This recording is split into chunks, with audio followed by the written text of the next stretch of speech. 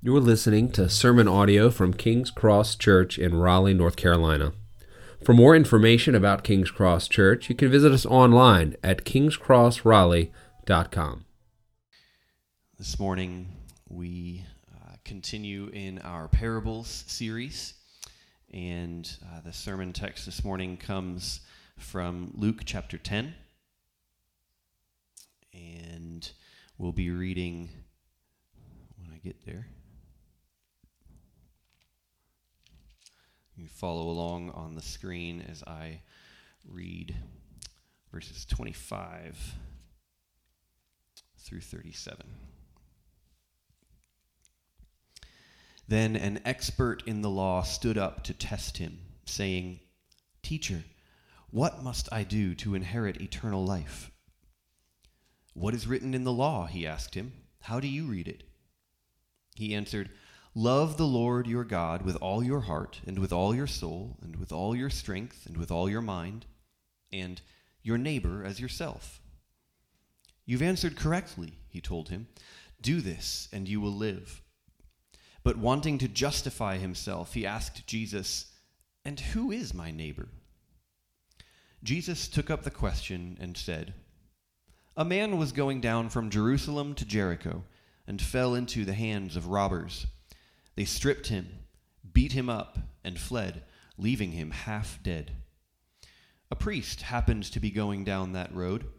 When he saw him, he passed by on the other side. In the same way, a Levite, when he arrived at the place and saw him, passed by on the other side.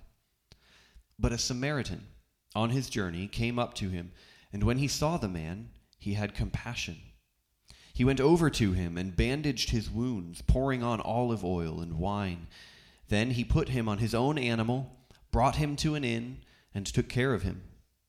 The next day he took out 2 denarii, gave them to the innkeeper, and said, 'Take care of him. When I come back, I'll reimburse you for whatever extra you spend.' Which of these 3 do you think proved to be a neighbor to the man who fell into the hands of the robbers?" "The one who showed mercy to him," he said.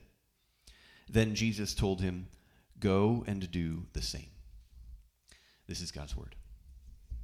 That's right. Please be seated.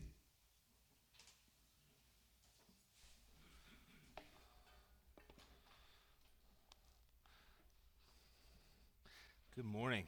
It is so good to be with God's people. I was missing last week I wasn't missing. I knew where I was, but I was not here with you last week as we were enjoying some time as a family and with friends in the Outer Banks. I highly recommend that if anybody hasn't tried it. It can be refreshing, strengthening, encouraging. What's on? Oh, wow. I know. Hi, I'm Chad, one of the pastors. One of the pastors here. I was getting there. It's in my notes. No, it's not. All right. You think it's funny. It is, usually. All right. I have no idea who I am most of the time. We're going to be in Luke chapter 10. That was read this morning. And you can turn there. We'll have some words on the screen if you don't have a Bible with you. If you don't have a Bible at all and want one, we've got some in the back. We'd love to put one in your hand before you leave here because God's Word carries power and strength in it. And we trust that as we open up God's Word, even this morning, to read it, that He can transform and change our hearts of stone to flesh. He just does miracles every day. And we're in Luke 10, what is commonly known as the Good Samaritan. This week we're continuing in a sermon series we just started last week. Lance, as we were out of town, so graciously kicked us off in the prodigal son. Actually had 3 prodigals. If you haven't heard the sermon that Lance delivered last week, I highly encourage that. The audio's up, and where he challenged us to look at the 3 prodigals in the story and just to align ourselves in our heart to what God had to teach us in that and the real abundance and the generosity and compassion of our Father, Heavenly Father. This week we're continuing in the study to the Good Samaritan, and our parable series is actually titled Parables of Jesus, The Secrets of the Kingdom. That's that subtitle that we put in there. And the reason we did that is because it came from Matthew 13, 10 through 11. In which we read this: the disciples came up and asked him, "Why are you speaking to them in parables?" clearly he's like, Jesus, why are you talking in these stories that people are not really sure what's going on? Why is this happening? So Jesus answers, because the secrets of the kingdom of heaven have been given for you to know, but it has not been given to them. Now, it's not that Christ is trying to hide secrets. He has a very, very, and he is brilliant beyond words, if you will. God's wisdom he reveals to us in the way and in the timing in which he knows is best. And in this case, as he's speaking in his earthly ministry, Christ says the secrets of the kingdom of heaven have been given for you to know. He specifically is telling us that in the parables, the secrets of the kingdom are found. And I think it's important for us to set the tone or the understanding as we look at this parable, because today we're opening up the Luke 10, 25 through 37, and possibly what is one of Jesus' most familiar parables in and outside of the church. Okay, I didn't do any extensive research on that. Most people, you say, if you talk about someone being a good Samaritan within America, they're going to know what you're talking about. They have some kind of a reference point to a really good person above and beyond what is normal and standard and accepted. But at least many people are familiar with the specific content of the parable from 30 to 35. Today, I want us to speak about that parable, but to set the context for the parable. Because the understanding that people often have when they look at this, even though many of us are familiar with this parable, the context matters on how we understand and apply this story in our life. It matters because we could actually walk away, and many people do, with the wrong conclusion and exactly the opposite understanding of what Christ is speaking of when he speaks to his people in parables. See, some of you may be able to relate to this if you have some specific background. Military is one that this is probably prominent in, because I come from a small undergrad military school. People who are in the medical field, Zach, you're checking 2 boxes here. You're with us this morning. I know in very niche industries or environments where you have your own lingo, right? Am I familiar? I could come in today and tell you, if I was with my buddies from school, we might talk about a time when I would be talking to my BRs about the time that one of my rats got PT when the OD caught him running the block after SRC. And they would know exactly what I meant. And I only illustrate this because unless you get the context of what I'm talking about, or maybe you have the background of the space, you're like, what is going on? There's a rat involved. He ran a block. I don't know what that is. Okay. I'm not going to tell you the definition. Talk to me after I'll explain what that was. But the point being, God's not, that Christ is talking in code, but he's speaking to a very specific people in a specific time with a specific message. And it's important as good students of the Bible that we look at what Christ wants to reveal, and we hear him, and we trust the Spirit to teach us in it. So let's look at how Jesus opens up the word. Theologian Don Carson quotes his father, and this is a well-known saying, as a text without the context provides a pretext for a proof text. What that means is if you don't look in the context and the totality of God's word, we can begin to justify all kinds of sayings as people do. And in this good Samaritan story, some people read this story, this parable, as saying, go and do better at serving your neighbor. You know what? Cross the street, help somebody in need. Yes, do that. Not what Christ is trying to tell us. That's not the question he's answering. I've heard some people explain this parable as simply evangelistic, in terms of this is what the law requires you to do. There's no way you can be as good as this Samaritan. You can't do it, so you need Jesus. Yes. Yes, without Christ in us, we cannot live like the Good Samaritan. But that's reductive. There's something more that he wants his disciples to hear. And there's been a lot of allegorizing with this parable. If you've ever been in church history and looked at the way the church fathers handle this text, a matter of fact, Augustine, early church father, he takes the wounded man as Adam, the Samaritan as Christ, the innkeeper in the story as Paul. He's got all kinds of characters at play. And he probably has some truth. He definitely does. I trust Augustine's teaching in most scenarios. He has some truth he's conveying, okay? But I think that's just overcomplicating it. The parable here is bringing into view the kind of radical transformation that God brings to the heart of his people. It's a transformation. We talked about we've been in Exodus, okay? We've been in Exodus. When we spoke through Exodus, we talked about the fact that God's people were in bondage in Egypt to Pharaoh, right? In bondage to that kind of slave master. The kingdom here of darkness. And what did God do with his people? He rescued them from that. And he took them across the Red Sea. And he led them to the promised land. And they became his people and he became their God. In this context, Christ is actually coming to officially launch, to inaugurate the kingdom of God on earth. He is ultimately, the kingdom of darkness has been ruling and reigning, and he's coming to conquer and rescue his people. And this is the kind of transformation that yanks you out of captivity to thinking like the kingdom of darkness and to living like a citizen of the kingdom of heaven. Living like a true kingdom neighbor. In order to help this questioner see his lack of love and compassion as a neighbor and ultimately expose that he didn't truly know or love God. When you know Jesus and his compassion toward you, you display Jesus and his compassion to others. When you know Jesus and his compassion towards you, you display Jesus and his compassion towards others. Paul summed it up this way. In Galatians 5:14, he said, "For the whole law is fulfilled in one statement, love your neighbor as yourself." Matter of fact, well, we'll get into this in a moment. There's others who have summarized it the same way, that we can see the love of God in the way you love people. And I don't think it's just me, but over the last several years, it has been evidently hard, even within people that profess Christ's name, to demonstrate love and compassion for those not like them. I'm not even putting a definition on what that is. It could be ethnically, it could be belief, it could be political, those not like them. And Jesus rips that apart.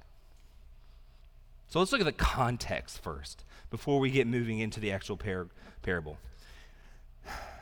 In chapters 9 through 19, Luke actually starts in on what's known as the travel narrative, where Jesus is on the way to Jerusalem. He's on the way to Jerusalem, which is the cross. And on the way to Jerusalem, he is constantly speaking of the kingdom of heaven, that it is near. He sends out the 72 to proclaim the kingdom of heaven. He tells people the kingdom of heaven is at hand. He is on the way to put the final death blow in the kingdom of darkness and start to spread the conquest of God's kingdom on earth. And he is making it clear all the way through. Traveling 9 through 19. I'm not going to point out every one of them, but you can see him over and over again calling this out for his people. The kingdom of God is near. And then in chapter 9, verses 51 through 56, we see that there's actually rejection by the Samaritans. And the Samaritans are significant people that we're going to talk a little bit more about later. But what you need to know about them is that Israelites, Jewish people, pure Jewish people, did not like them. And that's an understatement. Okay? Jesus is ministering to them, and they reject him and push him away, so much so that James and John, their brothers, referred to as sons of thunder. They got a little bit of feist in them. They're like, you know what, Jesus, we're going to call down fire on the Samaritans for you. Jesus is like, whoa. He actually rebukes them. No, don't. This is not the right response, James and John. I bet. Maybe you had good intention here, but we're not looking. We're not scorched earth. Okay? So we see the rejection of the Samaritans in 9:51 through 56. We see in the return of the 72 disciples, verses 17 through 10 of chapter 10. It says the disciples returned with joy. What they did, Jesus sent out 72 disciples. He said, go out into all the countries and towns around and proclaim the kingdom of God is near. Go into that town, and when they bring you in, it's also synonymous, so I can clear this up. Kingdom of heaven, kingdom of God, Christ uses interchangeable. He probably says kingdom of heaven at times in this text. But they go into those towns, and when they return from their evangelistic mission that he sent them on, they come back, return with joy, saying that even the demons submit to me. Jesus, this is awesome. We're like, listen, in Jesus' name, get out of this person. And the demons fled because they're talking in Christ's name. But the interesting thing is the response that God gives in that context. And I'm going to read that specifically from 17 through 20. He says to the 72, I watched Satan fall from heaven like lightning. Okay, listen, we've seen him fall. I have given you the authority to trample on snakes and scorpions and over all the power of the enemy. It's his authority, not theirs. Nothing at all will harm you. However, don't rejoice that the spirits submit to you, but rejoice that your name is written in heaven. They were celebrating and rejoicing, but Christ wanted them to rejoice for the right reasons and the right motivations. And then finally, in 10:21 through 24, Jesus begins a prayer, and he begins to rejoice himself in the Spirit, where he says this, I praise you, Father, Lord of heaven and earth, because you have hidden these things from the wise and intelligent and revealed them to infants. Again, the secrets of the kingdom. Yes, Father, because this was your good pleasure. All things have been entrusted to me by my Father. No one knows who the Son is except the Father, and who the Father is except the Son, and anyone to whom the Son desires to reveal him. Verse 23, then turning to his disciples, he said privately, blessed are the eyes that see the things that you see. For I tell you that many prophets and kings wanted to see the things you see, but they didn't see them, to hear the things you hear, but didn't hear them. He is praising God that he's revealing these truths to these little children, he calls them. It's you and me. If you're a follower of God, little children. No one knows the Father unless the Son reveals him. The disciples were able to see and hear the truth of the kingdom, and that's my prayer this morning, that as we open up this text, we'd hear and see the truth of the kingdom. How about I pray, and then we're going to get into the story of the Good Samaritan.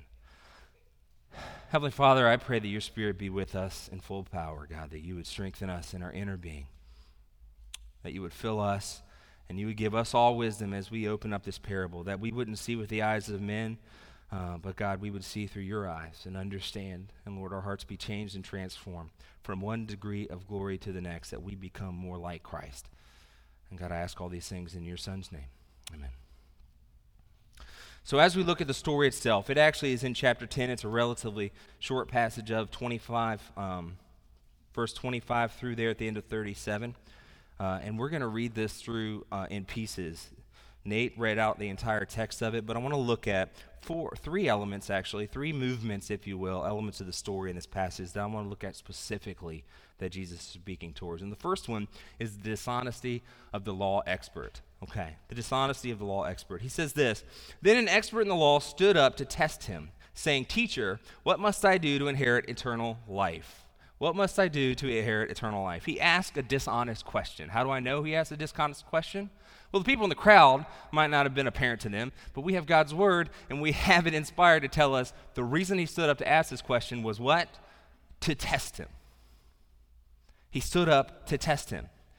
Now, my first 2 years of college, I taught high school physics. I don't know if you're familiar with that. My first 2 years out of college, all right? I have a very diverse background. We'll talk about it later. I taught high school.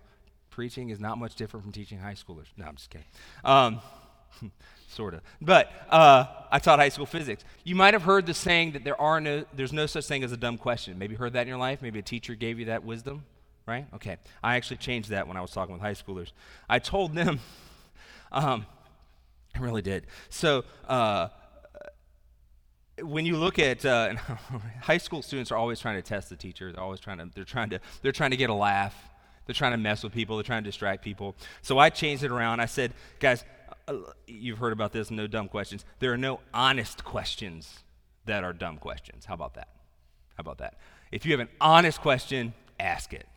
But if you're just trying to mess with the class and get them riled up, if you're trying to do something, try to show how dumb I am, okay, because that wouldn't be hard. You can stump me. But in this case, Jesus is attempting to stump him by saying, what must I do to inherit eternal life? He's asking with the wrong priorities to test Christ. He's got this new teacher in town who's a popular teacher, right? This guy right here probably has a following of sorts, or maybe he's been trying to get his name out there, get a book deal. I don't know. But a new teacher, this guy's showing up and he's got a crowd. So he's like, I'm going to make a name for myself. I'm going to ask him a hard question. And he puts him to test, trying to demonstrate his own wisdom, trying to elevate himself in front of the crowd. And what's the question he asks? He says to him, what must I do to inherit eternal life? And what's Jesus' response? Well, he returns the question to him. Brilliant. He says, what's written in the law? What do you see? How do you read it? How do you read it? Well, this is a baited question, if you will, because the lawyer's not going to miss the opportunity to show how smart he is. He's like, I know this. Jesus knew his motivations, returned the question to him, and demonstrated at the same time he's a friend of the law. I'm not trying to overturn these things. In Matthew 5:17, he tells us, don't think I came to abolish the law of the prophets. I didn't come to abolish, but to fulfill. So, man, I'm not teaching anything new. What's the law say to you? And what does the lawyer respond? He gives the greatest commandment. He says, love the Lord your God with all your heart, with all your soul, with all your strength, and with all your mind, and your neighbor as yourself. And your neighbor as yourself. The lawyer says, I know the answer to this. His answer comes from two passages in the Old Testament, and they're familiar with most first century Jews. They're familiar to the crowd. Jesus uses this answer over and over again. A portion of this comes from Deuteronomy 6:4-5. It's known as the Shema. It would have been repeated over and over again. Matter of fact, students of the law would have said it in the morning before they started their day, and they would say it at night before they went to bed. Listen, Israel, the Lord our God, the Lord is one. Love the Lord your God with all your heart, with all your soul, and with all your strength. It is the monotheistic, highest power, most high God message and statement of the Bible. That Israel says, the Lord our God, the Lord is one, and love him with everything you have. If there's only one God, he's due all the devotion. Okay? And then the second part he gets from Leviticus 19:18, where it says, love your neighbor as yourself. This is the answer that Jesus gives on the regular. He gets quizzed on this. Hey, what's the greatest commandment, Jesus? He says, love the Lord God with all your heart, with all your soul, with all your mind, and love your neighbor as yourself. He would repeat this. Good teachers, great teachers often repeated themselves. They often repeat themselves today. Great teachers often repeat themselves. Great teachers often repeat themselves. Great. No. All right. So the lawyer answered his own question correctly. And how did Jesus respond? He says, you got it. Go do that. Actually, this is kind of hard, right? I mean, he caught him in the middle. He said, I gave the right answer. And now Jesus turns around and says, okay, go do it. Now, this might seem contradictory if we talk about grace and God's grace and we're not saved by our works, we're saved by grace. But is he really wrong? He's not wrong. He's not lying. If you can manage to perfectly fulfill the law, you don't need Jesus. Go do it. R.C. Sproul is quoted as saying this, we are all justified by works, they just aren't our works. Christ fulfilled the law on our behalf, but in this case, the lawyer says, I don't need him. I don't need anybody else. I know the answer. And Jesus meets the lawyer exactly where he is. If you believe yourself righteous enough on your own, go and fulfill the law. Now, the Pharisees like to be seen. The Pharisees like the best seats. The Pharisees like to feel justified by how others saw them, and they loved it, the appearance of righteousness. But Jesus says that you search the entirety of Scriptures, you know them, but you missed me. The law points us to our need for a Savior, not in our ability to fulfill it ourselves. Our need for Christ. And now if this lawyer had actually seen his need and seen himself rightly before God at this point, he would have responded like the tax collector does in Luke 18, where the parable says that he beats his chest and says, God, be merciful to me. But instead, the lawyer comes back again, like an impetuous child that won't stop questioning. He says, but wanting to justify himself, again we see his heart motivation. He asked Jesus, who is my neighbor? Who do you define that? This is not a new question. He didn't bring up a new idea. might strike you. This is a debated topic at the time and probably rightly divided. It's debated even in the hearts of people in here or outside in the world. Who does this apply to, Jesus? The lawyer wasn't going to be had by this teacher. He wanted further debate. He wanted to justify himself. He was being dishonest with himself. This wasn't a play at salvation. He wanted to save face. There are likely people in the crowd that knew how this guy treated other people. And he's like, whoa, hold on, let's clarify this, Jesus, so everybody knows I'm still good. The lawyer had the wrong priorities, and he was even more concerned with his outward religious appearance. And he wanted to justify himself before the people. And remember Jesus' warning to the disciples when they came back on what they should rejoice in? Don't rejoice that the demons listen to you. Rejoice that your name is written in heaven. So his desire for justification is evident in his question because he says this, who is my neighbor, Jesus? He skipped right over the love the Lord your God part. Do you know, that's significant. It's significant because it's scary how each one of us can learn the right way to live, the right words to say, the right actions to take, and our love for God might be well faked in front of other people. You can put on a facade and have people convinced that you're doing good. And what he has done is he is happy with the fact that everybody else thinks he's righteous. But what is significant here is that the way he treats other people truly reveals his heart. Mercy and compassion that these Pharisees, where Christ said they look good on the outside, but they're whitewashed tombs. Inside they have dead men bones. It's possible to perform all these expected religion, but brothers and sisters, God hates empty worship. God hates hands lifted up in praise to him when the heart is not his. Isaiah 1:13 says, stop bringing useless offerings. Your incense is detestable to me. New moon, Sabbaths, and the callings of solemn assemblies. I cannot stand it. I can't stand iniquity with a festival. Micah 6:6-8, what should I bring before the Lord when I come to bow before God on high? Should I come before him with burnt offerings, with year-old calves? Would the Lord be pleased with thousands of rams or with 10,000 streams of oil? Should I give my firstborn for my transgression, the offspring of my body for my own sin? Mankind, he has told each of you what is good and what the Lord requires of you. Act justly, love, faithfulness, and to walk humbly with your God. And this is what he lacked. And Aaron has already spoken to this. Everyone here is not ignorant of this. I could and you could name countless public figures who would be upheld as religious figures or spiritual men, spiritual women who have fallen when the exposure came, the light was shined on what their real life, their real heart was like. They could live it right in front of everybody else and fool a lot of people.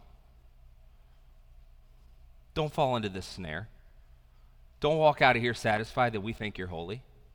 Don't be happy that we think you're just doing the right thing, that you're making it on Sunday morning, that you come to the Tuesday night groups, that you go out and we pray, that you pray for people, you give your best intention, that you're walking the line of satisfying spiritual recommendations, the checklist that you think we have for your life, when in truth, God wants your heart.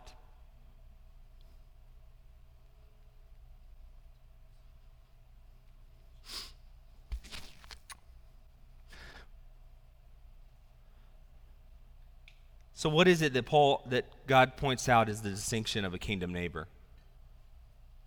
Well, he says it's not about who's my neighbor. Jesus wanted to show him what it's like to actually be a neighbor. And he wanted to blow up this category. He wanted to blow up our categories. Let's look at how Jesus responds. He says, look, Jesus took up the question from the man, and he gave him this story. He said, a man was going down from Jerusalem to Jericho, and he fell into the hands of robbers. They stripped him, they beat him, and fled, leaving him half dead. A priest happened to be going down the road, and when he saw him, he passed by on the other side. In the same way, a Levite, when he arrived at the place and saw him, passed by on the other side. The path going down from Jerusalem to Jericho would be well known from the people in the region, something they would have had to have traversed on a regular basis or from time to time. It's about 17 miles downhill. Everybody walked everywhere. You needed CrossFit, when you were out there exercising like that. Maybe riding on the back of a donkey, that helps, but that's not easy work either. Plenty of rocks and caves on this entire 17-mile stretch for thieves to ambush travelers and to hide out. So this is not something they wouldn't be aware of as a real risk. Jesus begins the parable by actually doubling down on fake religion. Do you note that? Do you see this? He has a priest and a Levite are the first two characters, and they're not the heroes. They're Jewish. They fulfill the law. They've gone to the temple. There's all kinds of speculation about what this really is trying to say, but I would say this. It's clear that Christ is saying just because you got things spiritually right doesn't mean that you're a good neighbor. And probably reveals that you don't have a right relationship with God because you don't know his compassion. The priest and the Levite are returning from working in the temple. They would have been quoting the Shema in the morning and the Shema at night before going to bed. And both of them ignored this man. Both of them walked by on the other side. And then verse 33, which would have been the jaw drop shocker, right? The one that it's the big reveal. He starts this way. But a Samaritan on his journey came up to him. And when he saw the man, he had compassion. He went over to him, and he bandaged his wounds, pouring on olive oil and wine, and then he put him on his own animal, brought him to an inn, and took care of him. And the next day he took out 2 denarii, gave them to the innkeeper, and said, "Take care of him. When I come back, I'll reimburse you for whatever extra you spend." There's at least 4 distinctions here of a kingdom neighbor. I don't know if they were on the screen yet, sorry. 4 distinctions of a kingdom neighbor that Christ pulls out of this portion, and he does it by demonstrating this in the Samaritan. The first is that he sees the person. He actually sees the person. You ever done that exercise? Have you ever done that? Practically just stopped and slowed down. We have such a busy life, right? We don't see people. I don't. Man, I'll throw my own guilt. I can be quick and fast and moving. I don't see the need. And I say the Imago Dei because, in fact, that's the image of God in people. He's created, in Genesis it says he created men and women in his image. That they have value and worth. And it says here that the Samaritan saw the man and he had compassion. He had empathy. He recognized the need this man had and he immediately came to meet it. And throughout the Gospels, Christ has said over and over again to see the people and have compassion. To recognize their need. Look, we're all created in the image of God with dignity, value, and worth. And as believers, if you have Christ in you, we don't see people according to the flesh anymore. We don't see people according to the flesh. Do you see the image of God in people? Do you recognize that there are many ways that we interact superficially with people without compassion? That we don't acknowledge that while Christ came to inaugurate the kingdom of God, the kingdom of darkness is truly still in this world. And that we combat that. Paul says, we wrestle not against flesh and blood. And that man or woman standing before you is a child of God and that he is created in his image. And that we need to love and demonstrate compassion for them in the same way the Samaritan does for this man.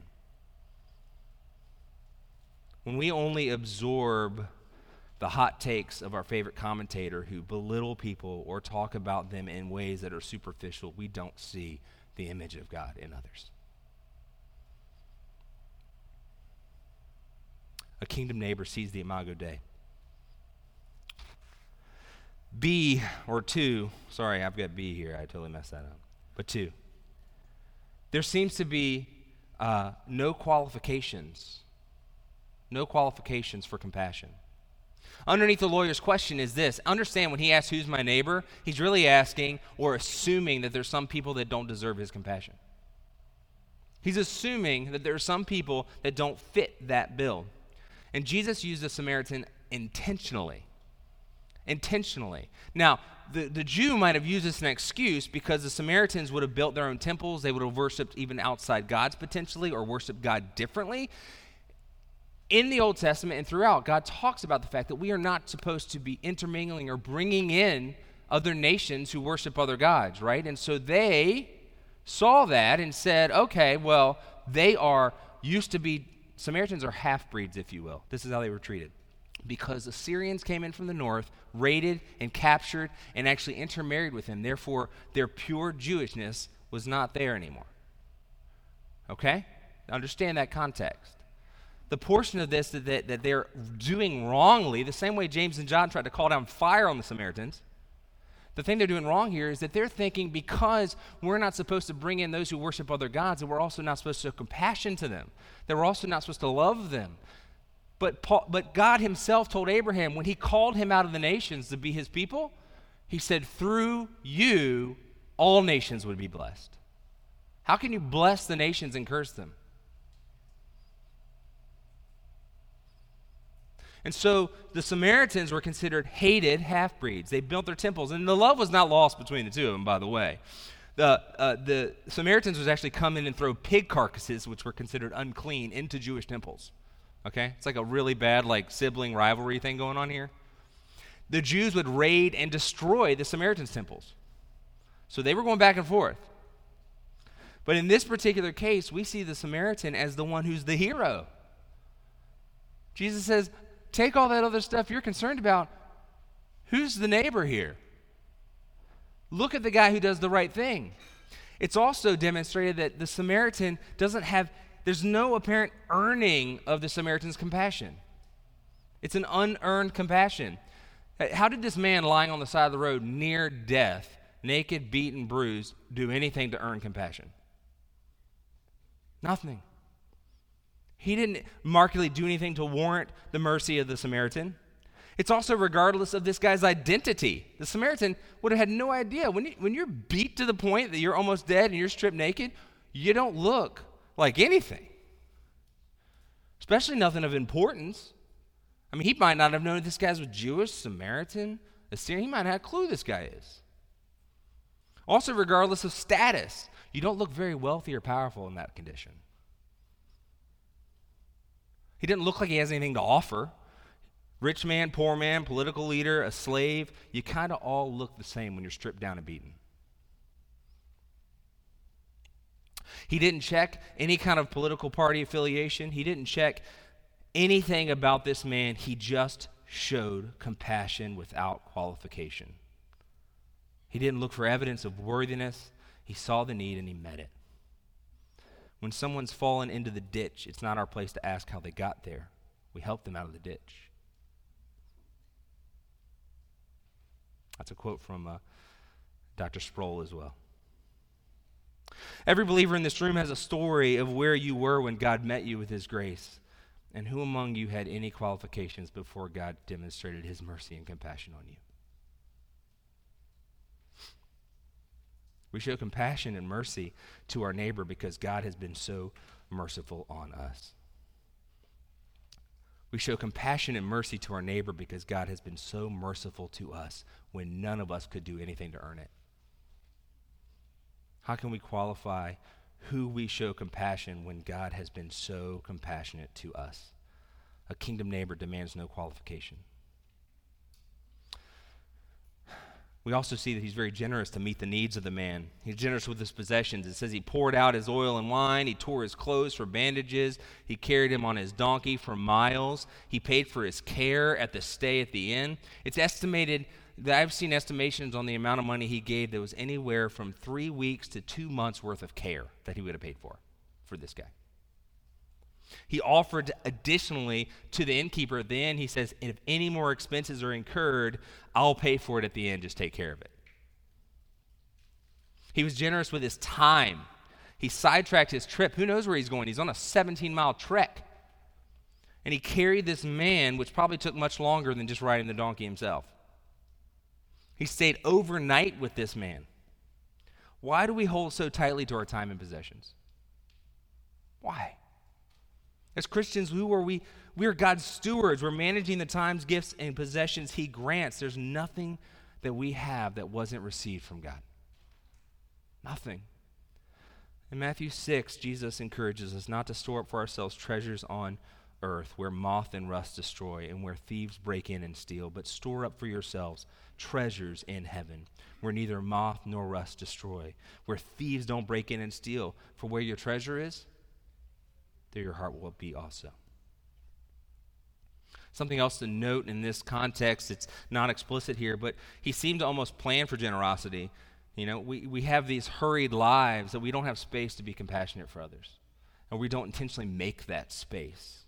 He made space in his calendar. He had money in his budget that was available to be able to do this without bankrupting him. It's not about being in high demand, it's about lacking discipline to plan. A kingdom neighbor is generous with their possessions and generous with their time, and they plan ahead to show that kind of generosity when the need is evident, generous to neighbors in need. Fourthly, we see he expects nothing in return. The Samaritan had no way of expecting repayment. He had no idea who this guy was. In fact, it's likely the man would not be able to repay at all. He wasn't going to get a title. He wasn't getting notoriety or anything out of the deal. It wasn't going to be published in the local newspaper about what this guy did. Luke 14:13-14, on the contrary, when you host a banquet, invite those who are poor, maimed, lame, or blind, and you'll be blessed because they cannot repay you. For you will be repaid at the resurrection of the righteous. The Samaritan gave generously to someone who could not offer anything in return. And it's often easier for us to give generously when we expect something in return. There's something to be gained. Are you concerned about who knows about your good deeds? I mean, I remember when I applied to college, they required community service. But come on, I did it to get into college. And I put it on my transcript. It's a good thing, but I did it to get something. Do you help people when it helps you, only when it helps you? A kingdom neighbor shows compassion and expects nothing. And here's a third movement, the third thing to pull out of here that Christ is demonstrating, and that's the decree of the compassionate king, the command that comes at the end. Which of these three do you think proved to be a neighbor to the man? This is how he finishes up in verse 36. He asked after the story, he then points it back to the lawyer, which of these three do you think proved to be a neighbor to this man who fell into the hand of the robbers? Jesus completes his parable and asks the final question, who proved to be a neighbor? Note that wasn't the original question. He said, who is my neighbor? And he said, who proved to be a neighbor? It's not who's my neighbor, it's how do I be a neighbor? The answer he gives is in verse 37, the one who showed mercy to him. Note, he couldn't even say the Samaritan. That the one that showed mercy. So Jesus finally concludes this. He says, you go and you do likewise. This isn't Jesus saying go and do better so that you can now have eternal life. This is Jesus meeting him where he is. He's giving him the same kind of plea he made to the Pharisees in Matthew 9 when he says, go and learn what this means. I desire mercy and not sacrifice, for I came not to call the righteous but sinners. The lawyer wanted to justify himself before men, but Jesus desires to justify us before God.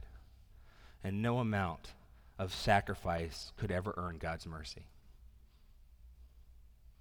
Let's take our simplistic ideas of what it means to love our neighbor that are easy for us to live out and blow up those categories of what it means to be a neighbor. Instead of the kind of easy neighboring that we can feel good about ourselves, Jesus shows us the kind of kingdom neighbor that we can never fulfill in our flesh. I began this and talked about the fact that it's as an evangelistic ploy. This is what you're supposed to be. You can't be it. You need Jesus. The truth is I said yes to that because, in fact, we cannot live in this kind of a compassionate heart every day, all day, without God's Spirit in us. Unless Christ lives in and through you, we can't fulfill this. You know, it wasn't ultimately Jesus' point here, but in the end, he is the ultimate Good Samaritan. He is the one who came along at the very right time to bind our wounds and to heal us. Except we weren't dying, we were dead in our sin. And we weren't jumped by thieves, we were dead in our sin by our own guilt. And we weren't just strangers he found on the street, we were actively God's enemies. And Jesus didn't just clean up our physical wounds, he took on our sin and our guilt so that we might be pure and righteous before God. And Jesus doesn't just offer a ride to drop us off at an inn. He brings us into the household of God and we become family. Jesus Christ sees you, he knows your guilt, he knows your shame, and he is compassionate. He's compassionate. He wants to bind your wounds and take your guilt and bring you into his family. And if you don't know him and know his compassion, don't leave here today. Don't leave here today without coming to me or Aaron or anybody else who might show you the love and compassion of Christ. Believers, the call from Christ is obedience. It's obedience because he has enabled us to live this way. You just don't go and do better to justify yourself. We can be this kind of kingdom neighbor, and we can't do it in our own strength. But because we are citizens of the kingdom of God, you don't live in your own strength. God has enabled us to live this way. You're not defined by your service before men. Your identity is in your Savior before God. Christ is our Savior, and according to 1 Peter 2:21, Christ is our example. He says, you were called to this because Christ also suffered for you, leaving you an example that you should follow in his steps. That he's enabled you to follow after and that we can proceed and we can be this kind of compassionate neighbor. Your Savior washed feet. He died for you. The servant is not greater than the master. We love because he first loved us. Our King humbled himself to the point of death so that we might live. Our God is rich in mercy and abounding in steadfast love. And you can never out-neighbor our God. Can't do it. As citizens of the kingdom of heaven, we have been given life to proclaim the excellencies of him who called us out of that darkness and into his marvelous light. And as you go from here today, just pray that God might open your eyes to see the needs of people around you because they bear the Imago Dei. You can show unqualified compassion and mercy because God lavished his compassion and mercy on us. Be generous with your time and your possessions because what do you have that was not given to you? And even if the world gives you nothing in return, if your name is not celebrated, no memorials ever raised in your honor, if your name doesn't show up on a building at your old alma mater, rejoice that your name's written in heaven.